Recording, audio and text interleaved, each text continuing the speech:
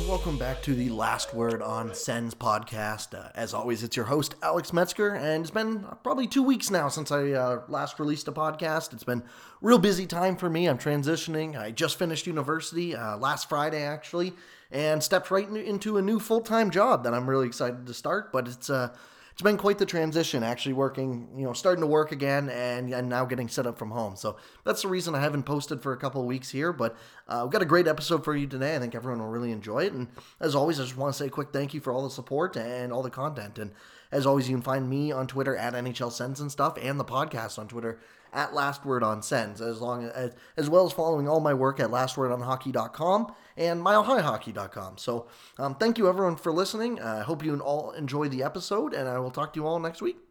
Joining me now, you can find him on Twitter at Defense Minister. It's Tyler Ray. Tyler, thank you so much for joining me today. How's it going, man? Great. Appreciate being along on this nice weekend to be able to chat Sens hockey.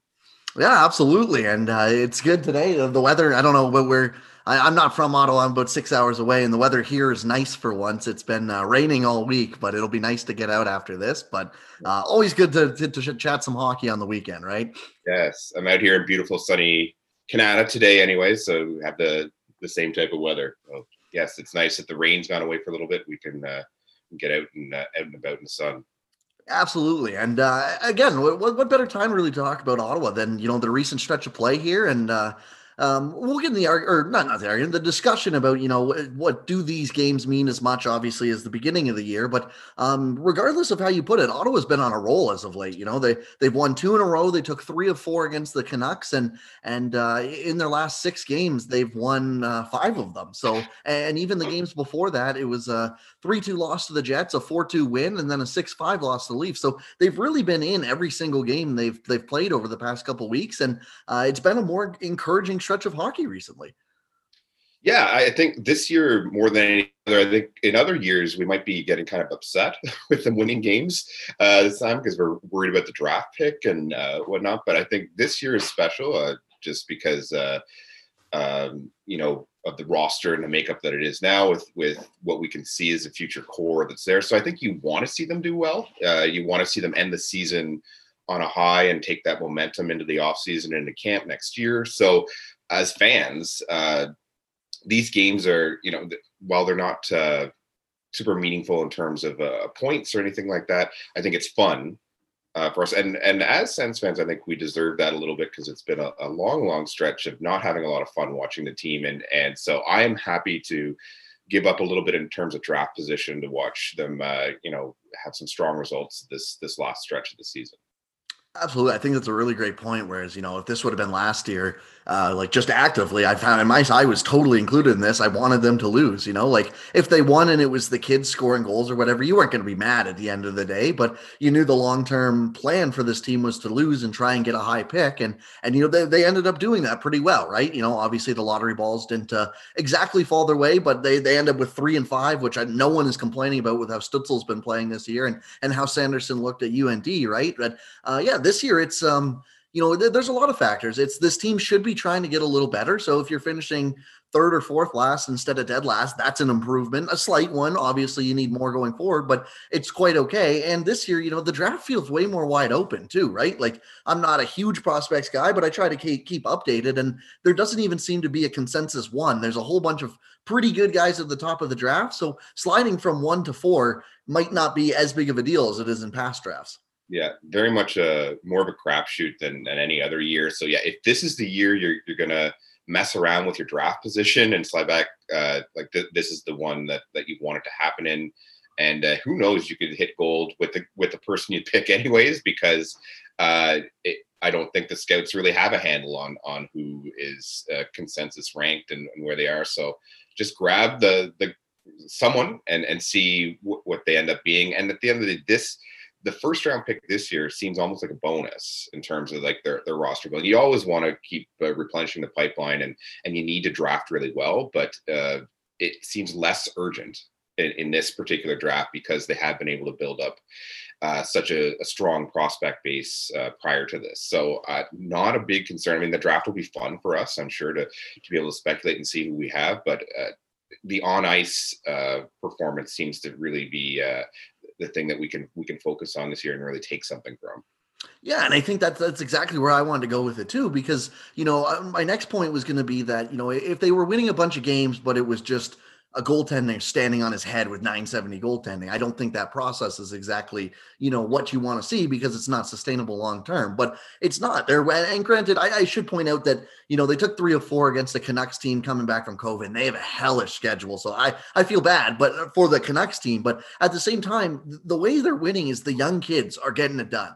They're the ones driving this bus forward. And because they're basically the leaders there, there's not too many old guys left on this roster, and for good reason. But that's what's so encouraging to me is it's the Tkachuk, Norris, Bathersons.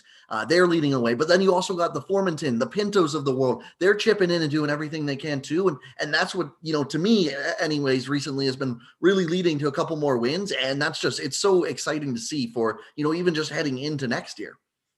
Yeah. And I think, it's always great to see that first line really excel, and you can kind of picture in your head, hey, is this something that they can keep together, and that line can progress to the level where you're up with some of the top lines in the league going forward. Me personally, the thing that's been most exciting is watching the Pinto Formenton, and then they've had Paul over on the other side, and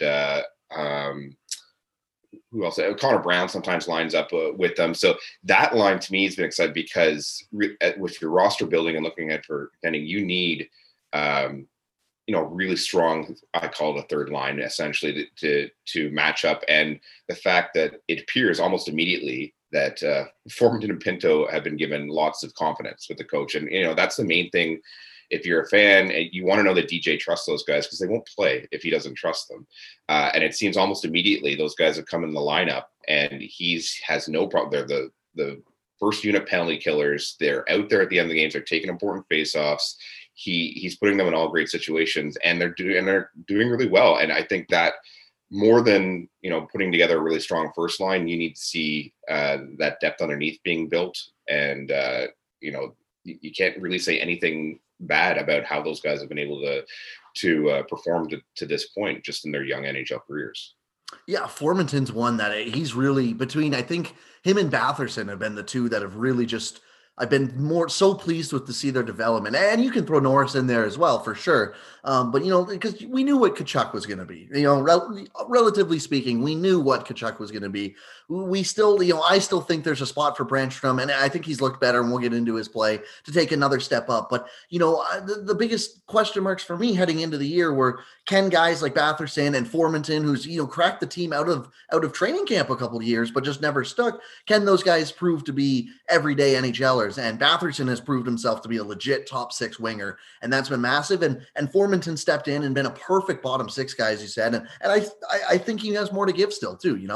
I think there's still a ceiling that he can grow. But right now, that penalty kill is just buzzing with those guys out there, and it's a penalty kill I don't think you want to go out and face, because they have such a good chance of just turning a chance against you if you're not careful on that blue line. Yeah. And my philosophy on a penalty kill has always been, it's less about the D you line up out there, because it's pretty static, right? When you're in a box, I don't know if it really matters who your D are. You want them to be strong positionally and that, but it's the forwards that they make or break your penalty kill, because they can be aggressive on the points. They can create offensive chances. They have to have really strong stick and anticipation. And if you don't have the right forwards out there, that's when your penalty kill gets in trouble. And I think they found guy like Formenton should just be a fixture on a penalty kill on any team that he's at, because he tends to generate more offensive chances for the penalty kill than the power play. And Pinto, with his his face-off ability, his anticipation, he's able to get a lot of sticks and lanes for those pucks to intercept them. That's why the penalty kill is night and day, in my mind. And you can interchange, you can put whoever you want on D on the PK. It's the forwards that are really making the difference. Yeah, absolutely. That just injection of some speed and skill there, and just the fact that they don't give guys time to move the puck. I thought that was the beginning of the year, the penalty kill was just one of the hardest things to watch because they just stood in a box and they didn't freaking move anywhere. It was just the team could just pass and pass and pass. But now it's like you got guys who are actively going, they're pressuring the sideboard, they're pressuring the points. And what we're seeing more often is it's causing mistakes, and those don't all automatically lead to breakaways the other way. Honestly, a lot of the time it does, but even just the fact that they can move, it's not a perfect tape to tape pass. And the guy receiving the pass now has to take an extra second. He can't just one time it. It's made a world of a difference, from what we had in the first 15 games or so, where it felt like they were letting in 2 penalty kill or goals on the penalty kill a night because they were just standing around. And it's that's been one of the biggest improvements. It's awesome to see. Yeah, definitely. At the same time, you love what they're doing on the power play now, which is, their whole special teams was just a mess for so long. And I think, unfortunately, I was a huge fan of Dadonov signing when he came on, and I thought, he'd fit right in on the power play. And, for whatever reason, I don't think he's a bad player, and I think he has more to give, but that for whatever reason, that fit on that first power play unit was not there. They moved him around a bit. They had him on the sideboard. They moved him in the bumper position, and whatever scenario it was, it wasn't clicking with the rest of the guys in the ice. And as soon as they moved him off, Josh Norris kind of came in on a more permanent basis, and they switched around. They kind of had Batherson move off into bumper position and had Norris kind of set up on that side. Well, then you saw it really take off. Even guys that have been on there forever, like Tkachuk and Shabbat, you could see them generating way more chances on the power play. And so that's been fun to see too, just on the other side of the special teams. Yeah, absolutely. I've been a big defender of Dadonov this year. I think, it's not been a great year. You want a little more production. I think some of the expectations might have been overhyped. He was playing with 2 of the best players in the league in Barkov and Huberdeau in his past 2 years in Florida. And I know Florida doesn't always get a lot of attention, but those are 2 legitimate studs on the ice.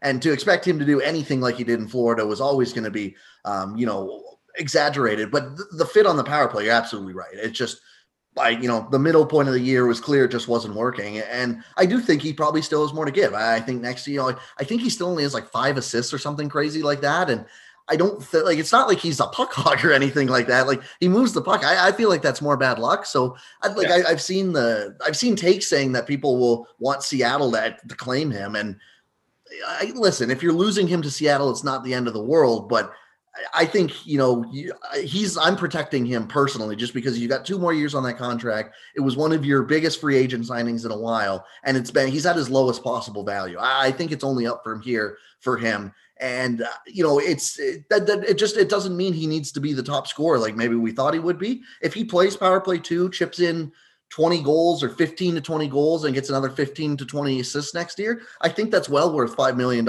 especially when the team doesn't need to be spending all the way up to the cap right away anyways.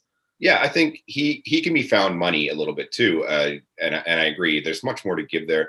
A lot of times we don't take into account when there's a change in situation, like with a free agent signing or a new trade, sometimes that player doesn't click right away, but he will eventually. So it's in some cases a full season that you need. So I look forward to what he's able to do, over the summer and see what, when he comes into camp. I don't think there's any way they leave him exposed in the expansion draft. I don't think we'd have to worry about that there, because even if he doesn't hit what they thought he was going to be, he's a useful player in the lineup. Like maybe he's not even in your top 6, but if he's not, then he's contributing on whatever line, because he's not just if he's not scoring goals, he's useless. Like he is a good, strong 2-way player.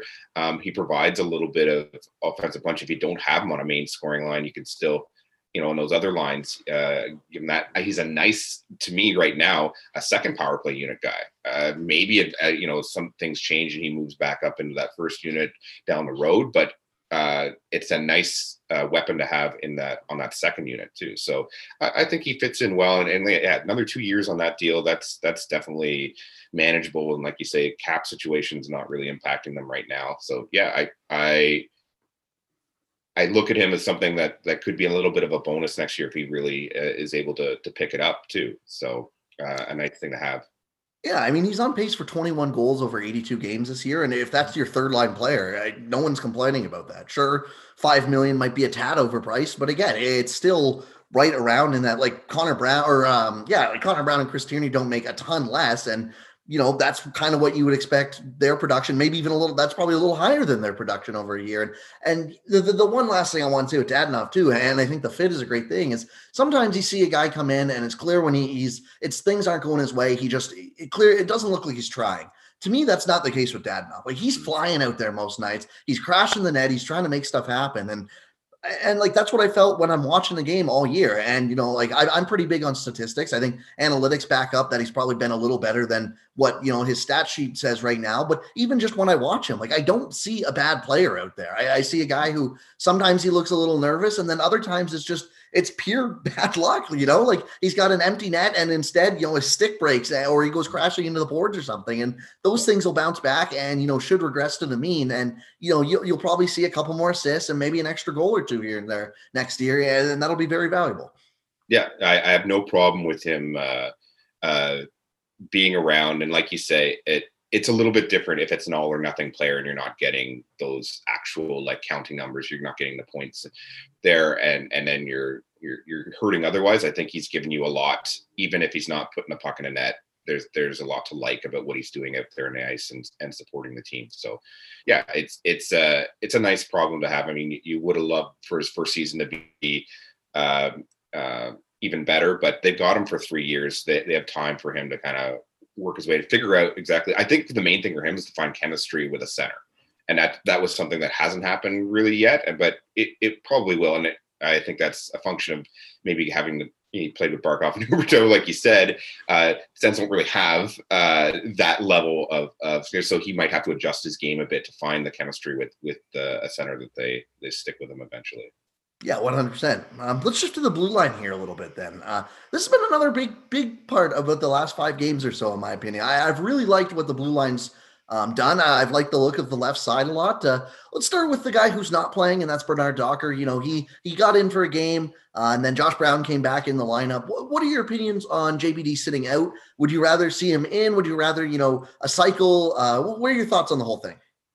Well, I mean, personally, I'm not the coach. I don't have these other things to think about. But yeah, to me, if you sign him and you bring him over now, the whole point would be to bring him in and have him in games so you can evaluate him, right? And see, because I think that's the most important thing with him when you're going into the offseason is this guy potentially part of the mix in camp next year, right?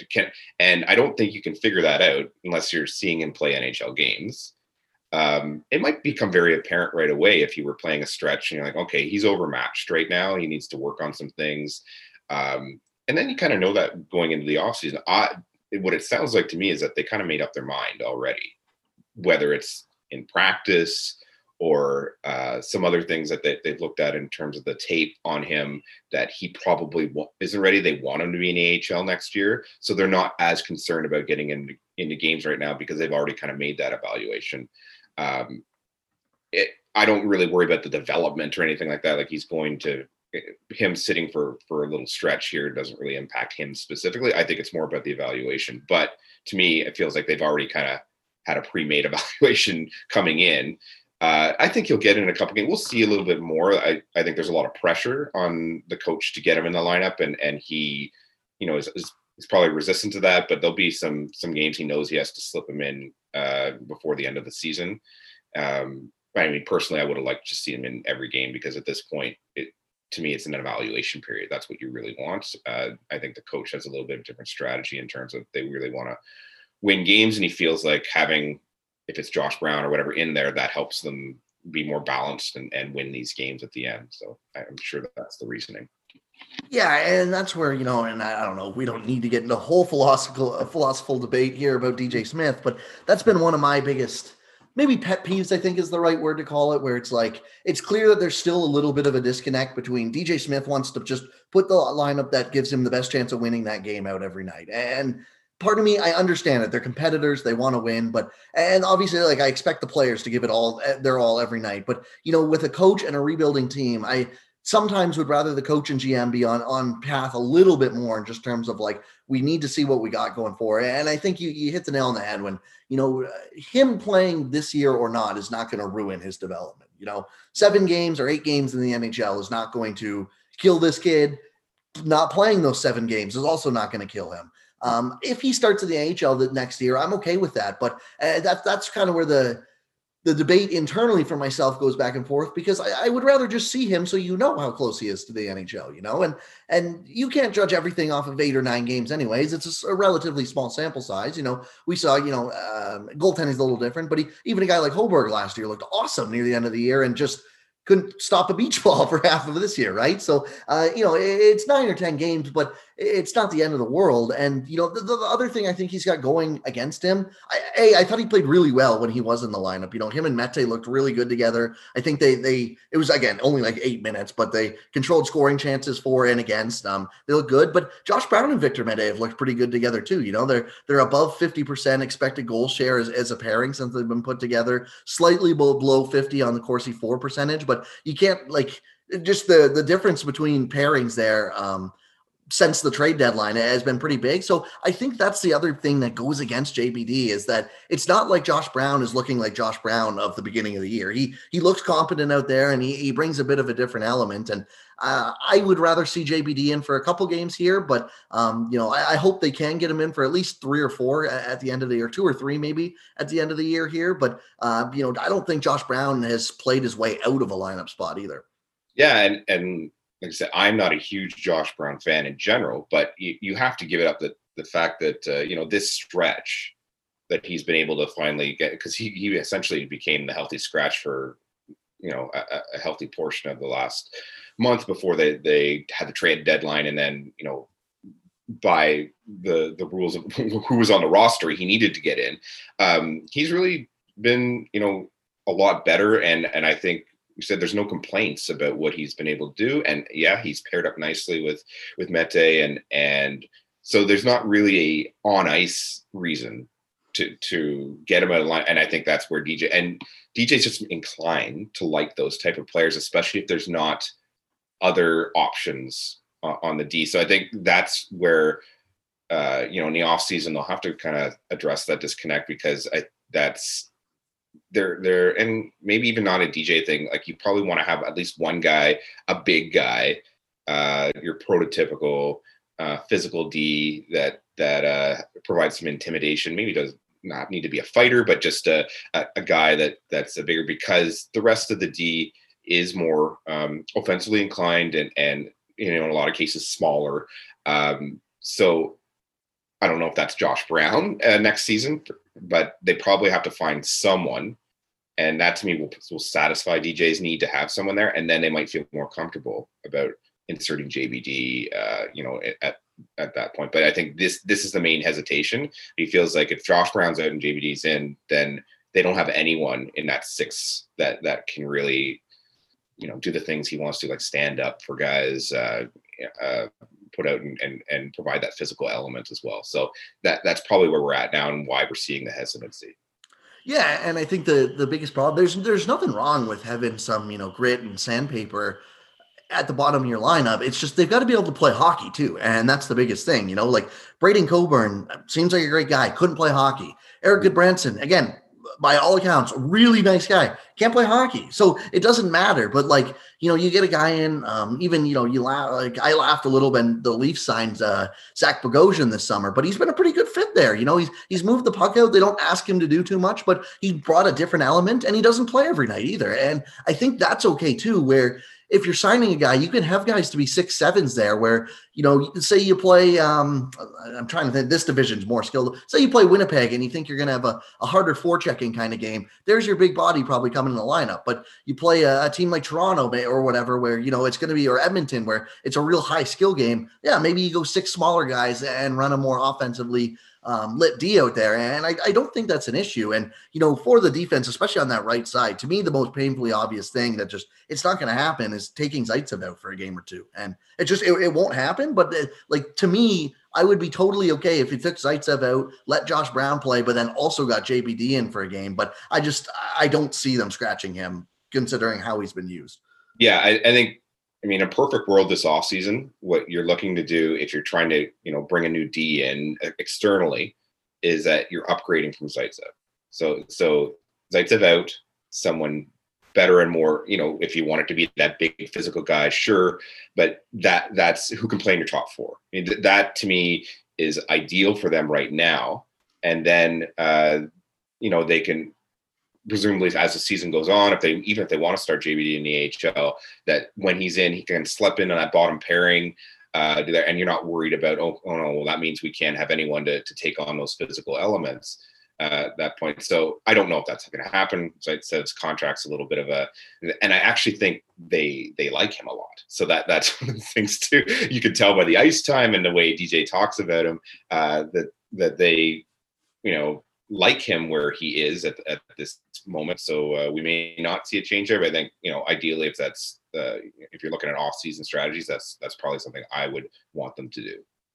Yeah, I brought up a name like, I don't know if he's quite necessarily a top 4. I think he's more of a fringe 4 or 5 guy, but like an Ian Cole type player, where if you could get him in on a 2-year deal or something like that, even at $3 or $4 million if you have to, and he's your Zaitsev replacement, where it's like he starts in the top 4, you get JBD in the lineup eventually, and if JBD works his way up the lineup, that's great. Ian Cole can flit on your third pair as well over the next year or two, and the biggest problem with Zaitsev is definitely just that they view him as an asset, and I doubt very, very few other teams in the league probably view him that same way. So when you have a team that's already overvaluing a player and most of the teams don't put any value on that player, it's going to be pretty hard to move them, right? And, I've been on the train of I would explore to see what Seattle would want to take him. I wouldn't give up a first or anything like that, but if you could move him for a draft pick and a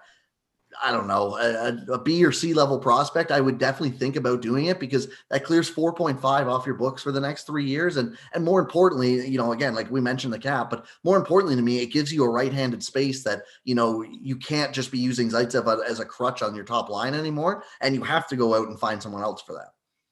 Yeah. I would like them to be able to, explore those types of opportunities, but like, I wonder how much they will, just because of how they generally feel about him being there. I think they don't have a problem with him being here, but maybe there'll be other things that kind of push that to the forefront, and that makes them say like, oh, maybe we should look at making that change. And it's the emergence of Zub being there on the right side as well. They say, well, this guy potentially, we know he's in a top 4 slot. We're comfortable with that being the case, and he can play physically too, right? He's got that element in his game. He's not a huge guy, but it's certainly more than Zaitsev can, anyways. So maybe that opens it up. I still think that if he's out, they're getting someone else in, right? We're not just doing everything internally there. So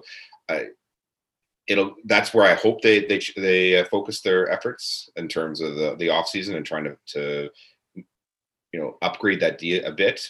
We'll see if that's the case of where they run. I'm not sure. Yeah, I'm totally with you there. I think if there's an obvious spot that you kind of want to fill a hole this offseason, it's the right side of the D. The left, I would be perfectly happy, more than content actually, that if they ran back this 3 on the left, going into next year for the D, and the forwards, I don't have much complaints about either. I think if you could add another top 6 forward, always go and look to do that. But I don't see it being viable, where the team is in the rebuild and even who's on the market, like it would have to be a Dadonov contract where it's only 2 or 3 years at less money than you think you'd get. Perfect type of contract to take a swing at, but don't be going and signing the 6x6s or whatever that get handed out so often, So I think the right hand of D is where, it's going to be the most interesting thing to see how they view it, especially because, we say it's pretty obvious, but there's a non-zero chance that they really do just like the right side of their D, how it is now, and want to go like that next year. And, I would say that's a bit of a mistake, but yeah, you never know. And, speaking of the left side of the D, that's the other thing I really wanted to get into today. I think all 3 of them have looked really, really good over this last 4 or 5 game stretch. Like really good. Thomas Chabot, I think that it's a small sample. It's only two games, I think, but his ice time is slowly starting to creep down a little bit. Over the last 2 games he played, I think it was 26.05 and 25.54. So that's a little lower than like the 28 we've seen him clock in at before. And I think like he looks like the old Thomas Chabot, basically. There's been a lot of talk about him this year, but I've really loved his game over the past week or 2. Yeah. It gives me good feelings about when the time comes that Jake Sanderson does come in the lineup, right? So we're thinking end of next year, right? Once he's done his college season, he's the big minute eater to tradition. Like you're probably seeing him do the big matchups once they establish him as an NHLer. And to me, that bodes really well for Chabot because you can tell there's almost a direct line to how good he looks and how much you're limiting his ice time. And the matchups and everything, because it's the same when Karlsson was here. You sag a bit when you're the only real option and everyone the coach trusts, and you're out there in all the major situations. There's good things about that, but it wears you down after a while. And what it really does is it affects your offense because you can't go on these big end-to-end rushes. You can't have because you have to conserve your energy because you're out there like a couple shifts from now. So you don't see that explosiveness and that offensive, which is, that's the bread and butter of Chabot's game. He can be out there in defensive situations and you trust him, but really his main value is out there really driving the offense and jumping up into rushes and being able to bust through the blue line and break down those defenses. But he's not going to do that if you play him a lot. So as soon as they get a pairing or a guy who they really trust to be out there and kind of take on some of those harder minutes, that's kind of the issue. See, so that's why I'm excited because I think that's what Sanderson's built for. I think that they know it.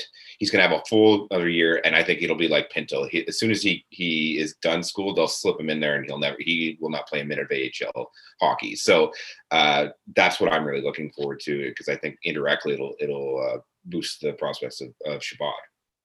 Yeah, and obviously not everything just goes perfectly right, but there's a very easy scenario to see here within a year and especially in 2 years where you have Chabot playing 25 minutes ish a night and looking pure offensively, just being a force in the offensive end. And it's not like he can't play defense. I think with less of a defensive responsibility, you'll see some more better plays come from him as well, if that makes sense, right? Where, if you're playing less in the defensive zone, you're going to actually pick up on some plays that you can do better, and it's going to help your overall game. And then you're going to have Sanderson taking the big matchups in a couple years and being that shutdown guy, quote unquote, but who can still move the puck. It's not like, again, I feel like when we say shutdown guy, we think of some guy who's just cross-checking dudes in front of the net or whatever. And that's not the case. It's a guy who can, stop zone entries when it is in the zone, effectively take the puck and move it out the other way. That's the perfect 2021 shutdown guy. And I think Sanderson's built pretty well for that. And then on your third pair, take your pick of Mete or Brandstrom,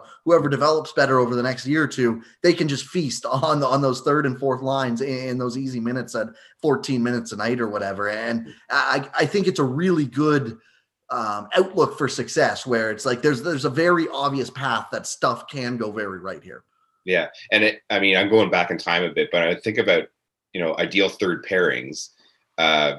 If you go back to when they were last, contending for cups, they had the 1 year they had Tom Preissing and Joe Corvo. That was their third pairing, right? And then they had, Volchenko, Phillips, Redden, Chara, like they had all those guys in the top four, but the Corvo and Preissing, for the small time they were together, they feasted on that. And they were, fairly offensive guys. Neither one of them were physical at all. Tom Preissing was tiny. He had he led the league, not that plus minus is a great statistic, but he led the league in plus minus that year because they were just completely sheltered in their minutes. They got to go out there. And I think in a lot of cases since then, especially under Brian Murray's regime, they were trying to replicate that. They'd always had these not prime guys, but offensive defensemen that they try and stick on that third pairing. But because the top four wasn't really set, you kind of expose those guys. But if you have a really great top four, you can stick, if you put Erik Brandstrom on a bottom pairing, he will go to town. He'll have great point totals. You don't even need to really play him special teams. I mean, that would be nice too, but you'll really see that be an effective use of the bottom pairing as opposed to just guys that aren't very good that you want on the ice the least amount possible, but you have to stick them out there occasionally and then they get like penalty kill time and things like that. This is a way you can really maximize the guys you use on your bottom pairing if you have those big horses in your top four. Yeah, absolutely. I think we've seen it, every cup winner's built differently, obviously, but just look at, a couple of like Tampa last year, Hedman played half the game. And then when he came off, McDonough played. And then, they had the third pairing that went out there for 8 or 9 minutes. Sergachev was part of that top four where you had your four horses, and then it was, I'm trying to think of the name on the bottom pair. Cernak was on the bottom pair, and he would just kind of feast when he was out there. And, for Washington, it was the same kind of thing where they had John Carlson, obviously he's offensive, but then Dmitry Orlov as their big two up front. And then you had, oh man, they picked him up from Detroit. They had a couple bottom pair guys basically that would just, again, feast on those minutes. And it's, I think it is a really good recipe for success. It's just obviously the hardest part is finding four legitimate, really good top four, or one or two absolutely elite top four players who can just kind of drag whoever's with them. And, that's obviously easier said than done. But if you have that, there's a very good path where you can take advantage of what you have. Yeah, exactly. And I think when it comes to pairings, if you've got a really strong elite guy on there, he can kind of drag the other guy around, even if he's not, top end. See, I've always said on your first pairing, you don't need two all-stars. You need your all-star and a guy that can find to be complement. So everyone uses the Mathot Carlson comparison because Mark Mathot, charitably is not a first pairing D in most cases, but it just fits so well. The chemistry was there. So you don't need to go find four all-stars. But you need two good pairings where the guys really work well together, and then you've got yourself a top four. And I think what's nice is that Zub, for whatever reason, seems to immediately make his partner better. And I don't think he doesn't do one thing particularly great, but he's got such a great overall package that tends to complement and makes the other guy, especially if the other guy's offensively inclined, that seems to really compare. And I don't remember the Sens having anyone like that for a while on the D. So it's like that's been a revelation to be able to snag him. Yeah, the best part about Zub is he just doesn't have any obvious flaws, which it feels like a common thing. That's obviously a very good thing to have. But you think of how many players around the league that you can say that of, and it's not like Zub does anything really special either, as you said. But he's just that perfect 3-4 kind of guy where it's he makes everyone he plays better because he doesn't make mistakes. So the stuff he does little right, the people that he's playing with, when they have something that they can excel at, it multiplies it, right? And that's why it's the perfect thing. And to your, the Carlson Mathot one gets thrown out. And I really think, Shabbat DeMello is another great example of that. Dylan DeMello, and again, I don't want to keep referencing it because it's the one that got away or whatever. And, but he's a solid 3/4 kind of guy. He's never going to be an all-star, but you pay him $3 million, and he can play 22 minutes a night with your top pair and look just competent doing it. And when you have a guy of Shabbat's skill, that's all you really need. And hopefully you hope Sanderson's the same way, obviously. But I think that's a real ideal way to build your decor out, where you split your two best guys up ideally, and then just have them play on guys who. It can't be the Nikita Zaitsevs of the world. Sorry to him, but it's just got to be someone who's a solid defenseman, and that's all you say about them, and that's all they need to be. Yeah, exactly. And I think you see that model around the league because there's no team that I can think of that has four amazing defensemen, right? They're usually maybe Carolina, and that's about it. That's true. Yeah, Carolina might be the wonderland for defensemen, but for the most part, and you can build, if you look at cup winners and everything, they'll have two really strong D, and they're usually anchored different pairs, and then they just have great depth overall that kind of fills out the rest of it. So the Sens aren't as far out from you seeing that proper mix, and I think we might believe Sanderson. I'm sure we're counting a lot on him. In just watching him, he's very, very mature. I think his game, he could probably play coming out of camp next year. I mean, the fact that he went back to school, so great. I think it'll be even better when he comes. He'll have that full year where he's all situations guy in UND next year, and maybe they'll make a run. He'll have a little more experience on the playoff side. But to me, he'll slot in really well and be that guy that's so elusive to find, externally. So that's why it's important. Sometimes you got to expend a top pick to bring a guy like that in, because it's almost impossible to find them otherwise. Yeah, absolutely. And, when he comes in, one of these guys are going to unfortunately have to slide out, and that's Mente and Brandstrom. And I want to get your thoughts on their play over the past week or two as well, because again, I've really liked them. I said the other night, it's one of the most refreshing things to have three guys, especially on the left side, that you actually just enjoy watching play hockey. Like, I don't know if there's too many times we can say that of the Sens on the left side in recent memory, and I've really liked what Mente's brought in a sheltered role. I don't think he stands out too much, but he's been pretty limited in what he's been asked to do. And I think that's been a perfect fit for him because he's really excelled. He's controlled shots, he's controlled expected goals and, the play. And it just, the smoothness that he can move the puck, I admire. And, I want to get your opinion because I really like what Victor Mente has brought to a third pair role so far. Yeah, it's surprising when you come in and the first thing you say is, "What was Montreal doing? That they didn't want to play him?" I don't get it. And because I did have, I think not this season, but because he barely played this season, but in previous years, I always liked him when he was in Montreal. It seemed like he was a guy that was on his way up there, and that they moved through the lineup, and for whatever reason, he fell out of favor. He's smaller than I thought he was, but I don't know why. I had pictured him being a little bit bigger. So he is very much like he and Brandstrom. That's going to be the issue, I think, is that they're really similar. I think Mente's more polished. He's a little older, so that's part of it, and he's had more NHL experience. They both bring similar things. I love, if they line these three guys up next year, I would have no problem with that on the left side. And then, let the chips fall where they may if once Sanderson comes, that's a full season ahead. So Mete being, as young as he is too, there's room to grow just the same way with Brandstrom. So I think that, again, was one of the strongest moves they made this year is to actually reach in for that waiver claim to pick Mete up. He's an RFA, you get him under contract again. You don't have to do anything huge. I don't think he's really got a lot of leverage in terms of his contract demands. It's a great body to have on the line. And I think, again, the main key on this team is you get the confidence of DJ, and it feels like he does. Like, it seems like he's getting, yes, it's third pairing minutes, but he's not being afraid to throw him out. He's not getting this, you could tell when Brandstrom came out the first time and he actually got into games, he'd end up getting benched by the third period, right? DJ didn't trust him to throw him out in that point. And Mete is still getting a regular shift, even if it's in the third pairing. So I'm looking forward to seeing what they can all do together for the start of the season.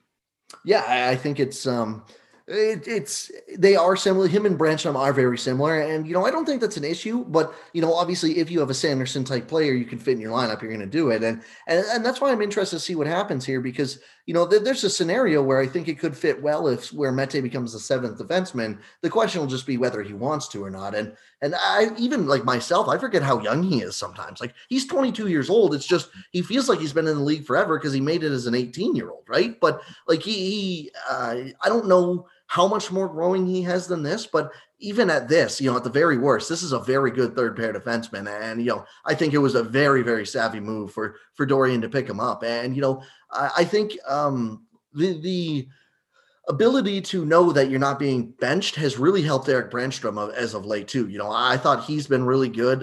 You look, if you just sort from Ottawa's pairs over the past a week or two, Brandstrom, he's up at the top a couple times. Him and Mete, they only played a couple minutes together, so it barely counts.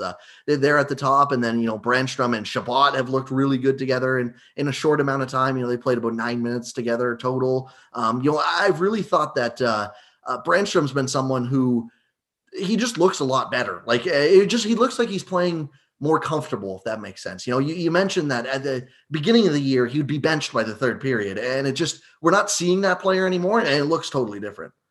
Yeah. And I've always been interested on like the left shot, right shot thing. Like, can a guy who's a natural left shot play on the right side? Because we've heard a lot over the last year or two with Brandstrom specifically saying he prefers the right shot. And there was a great interview with, again, Marco Thought. I think it was on the radio, not on his podcast, but they asked him about that and said, you were a left shot D, but you had played right during your career at certain points. What's the difference? And he said, it's if you're an offensive minded D, those guys really like being on their offside because of the way that they can break the puck out. They're able to set themselves up for point shots, things like that. And what really hurts you when you're on your offside is trying to keep the puck in on your backhand, and also sometimes coming out of your corner on your offside as well. So that's why coaches aren't really as keen on it. But he said the guys that tend to be more equipped to do it are offensive defense. Because of their skill, and they like that. So he said it's harder for like your quote unquote stay at home guy, your defense guy, to play on their offside. Which he said, which is funny because that's kind of what he is. But that was interesting to me to see, like, if they are forced to try that, how that would look. Because he said like Chabot and Brannstrom have played a little bit together, and I think Brannstrom's a little more freed up when that happens. But is that a long-term solution to move a guy on his off side to play on the right just because of what you have in the other spots on your left side? So, it would be interesting for me to see a stretch where he did that and just compare it. Is that something that's viable? Because that opens up more possibilities if that's the case.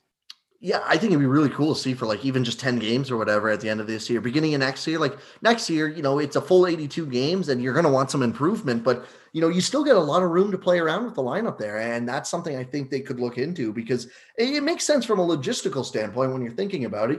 If the defensive guy, his main goal is going to be breaking the puck out. And, the odds are if you're more defensive, you probably don't have as great puck handling skills. So if you have to take it from your backhand to your forehand because you're on your offside all the time, that makes sense. Whereas, someone like Brannstrom, A, he's not going to be quite as worried about the puck battles on the board or whatever, but he can set up for the one-time shot in the offensive end. But B, he's just so fluent with the puck that for him, I don't think moving backhand to forehand real quick and getting that little extra space would be as big of an issue. So I do think there's an avenue there where like it could work out. And, just what, from what the Mathar quotes and stuff, like it makes a ton of sense logistically why that is the case, right? Like there's sometimes where people say it's like, I don't really understand that, but this is a case to me where it's like, oh yeah, that seems very clear. Like that's when you think about it, it makes sense. But I think that there's a good case to be made that, if you really want to, especially if Mete keeps playing like this, that, you could really want to see, and if Sanderson comes in again, there's probably 60 games next year before Sanderson comes in, maybe even a little more, assuming we have a full 82 next season. But like, if you really want to get all four of those guys in the lineup at the same time, there's an avenue by doing it, and it's just playing Brannstrom on the right side. And I think if that's your plan, I would like to see them do it earlier in the year rather than right when they have to. You know what I mean? Yeah, exactly. And just to get that evaluation, because I think it's pretty apparent, even if he played a couple games there, if it's not working, you can tell, right? If he's getting burned on a bunch of things, or the puck hops over his backhand at the point, or then they're going to probably stop that experiment pretty quickly. But you might see something that frees him up, and all of a sudden, like, maybe not even 100% of the time we do this, but we know we have this option, and that works really well. Like if we want to, change the mix for a while and get this guy in, he can bump over to right side when we need him to. So yeah, there's a lot of things that I'd like them to try. I think that's certainly one of them because it gives them more flexibility.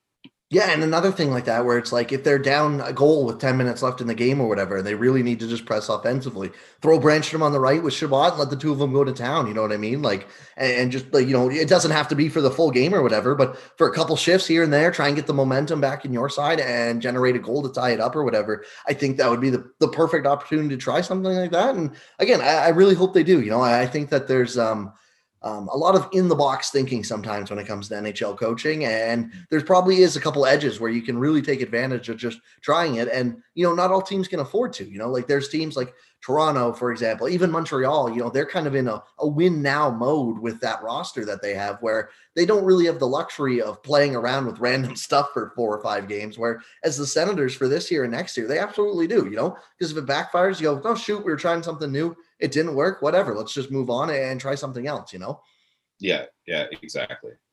The only other thing I want to touch on quick was the goaltending. Matt Murray goes down again, unfortunately. It just hasn't been his year. There was questions about that contract when it was signed, but this year has just been more sad from, it feels like every time he's kind of got his feet underneath him and starts to play a little better, he goes down and gets hurt. And, I think the biggest thing going forward is going to be consistency, because we've seen really bad Matt Murray. We've seen pretty good Matt Murray. Like there's been a couple of games where he's looked like old Matt Murray, and then it's been injured Matt Murray. So it's, what are you going to get for the full 82 game season? Because that's what Ottawa really is going to need to know.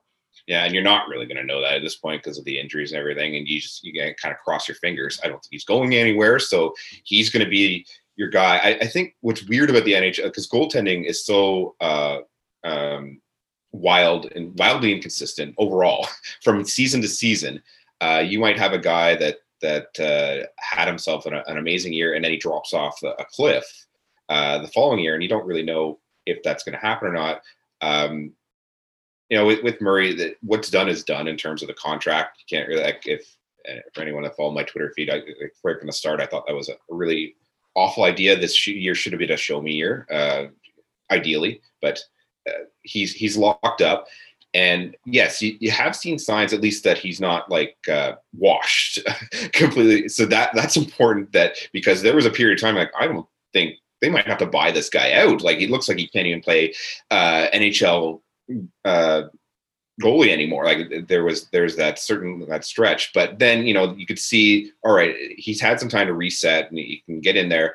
And I think for him, there's probably not a huge ceiling that exists. I think you can, if things go well, you can get out there and he can provide you NHL level goaltending, where he's not going to necessarily hurt you. I don't know if he's out there stealing games that often, but if you can get him out there and hope that he's stopping most of the ones that he should be stopping, then that's good enough. And then you can hope that any of those young guys that you have behind him, who end up being here next year, there's no issue there if one of them takes off and he's sort of struggling and not really finding his groove.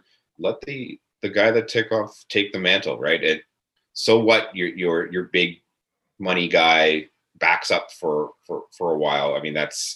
It's a sunk cost at this point. Hopefully there is you have someone that can reach up and really take the mantle, and if it's whatever that guy is, if it's Decord or if it's Gus or you at least have options underneath him, and you don't have to play him in every single game next year if it's not working. Yeah, sunk cost is the best way to put it, in my opinion. That's exactly what I think you have to view it as.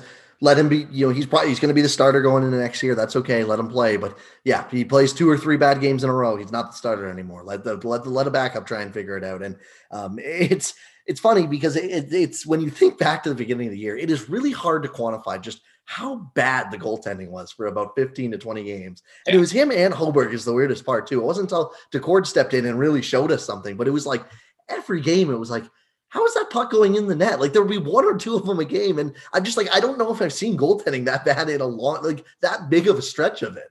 Yeah, well, the two of them together. Yeah, you're right in saying that. Usually, sometimes you'll just see a guy lose it for a while, right? And he needs to just take a step back, work with the goaltending coach, and he's got the yips almost, right? But they both got it at the same time.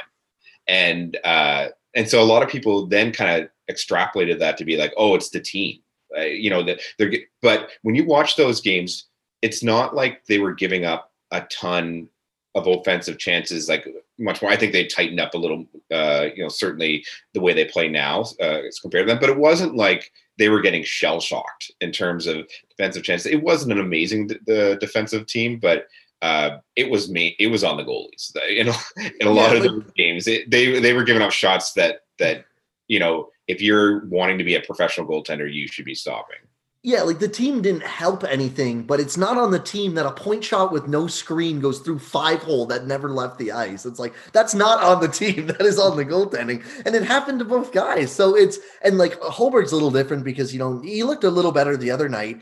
But he just, I don't know, man. The experiment with him this year has gone backwards, unfortunately. I really liked what he brought last year. I would have been happy if they went in with him and Decord as the 2 starters this year. And I don't know where Holberg goes from here because I think it's pretty clear he's not one of Ottawa's 2 or 3 best options next year.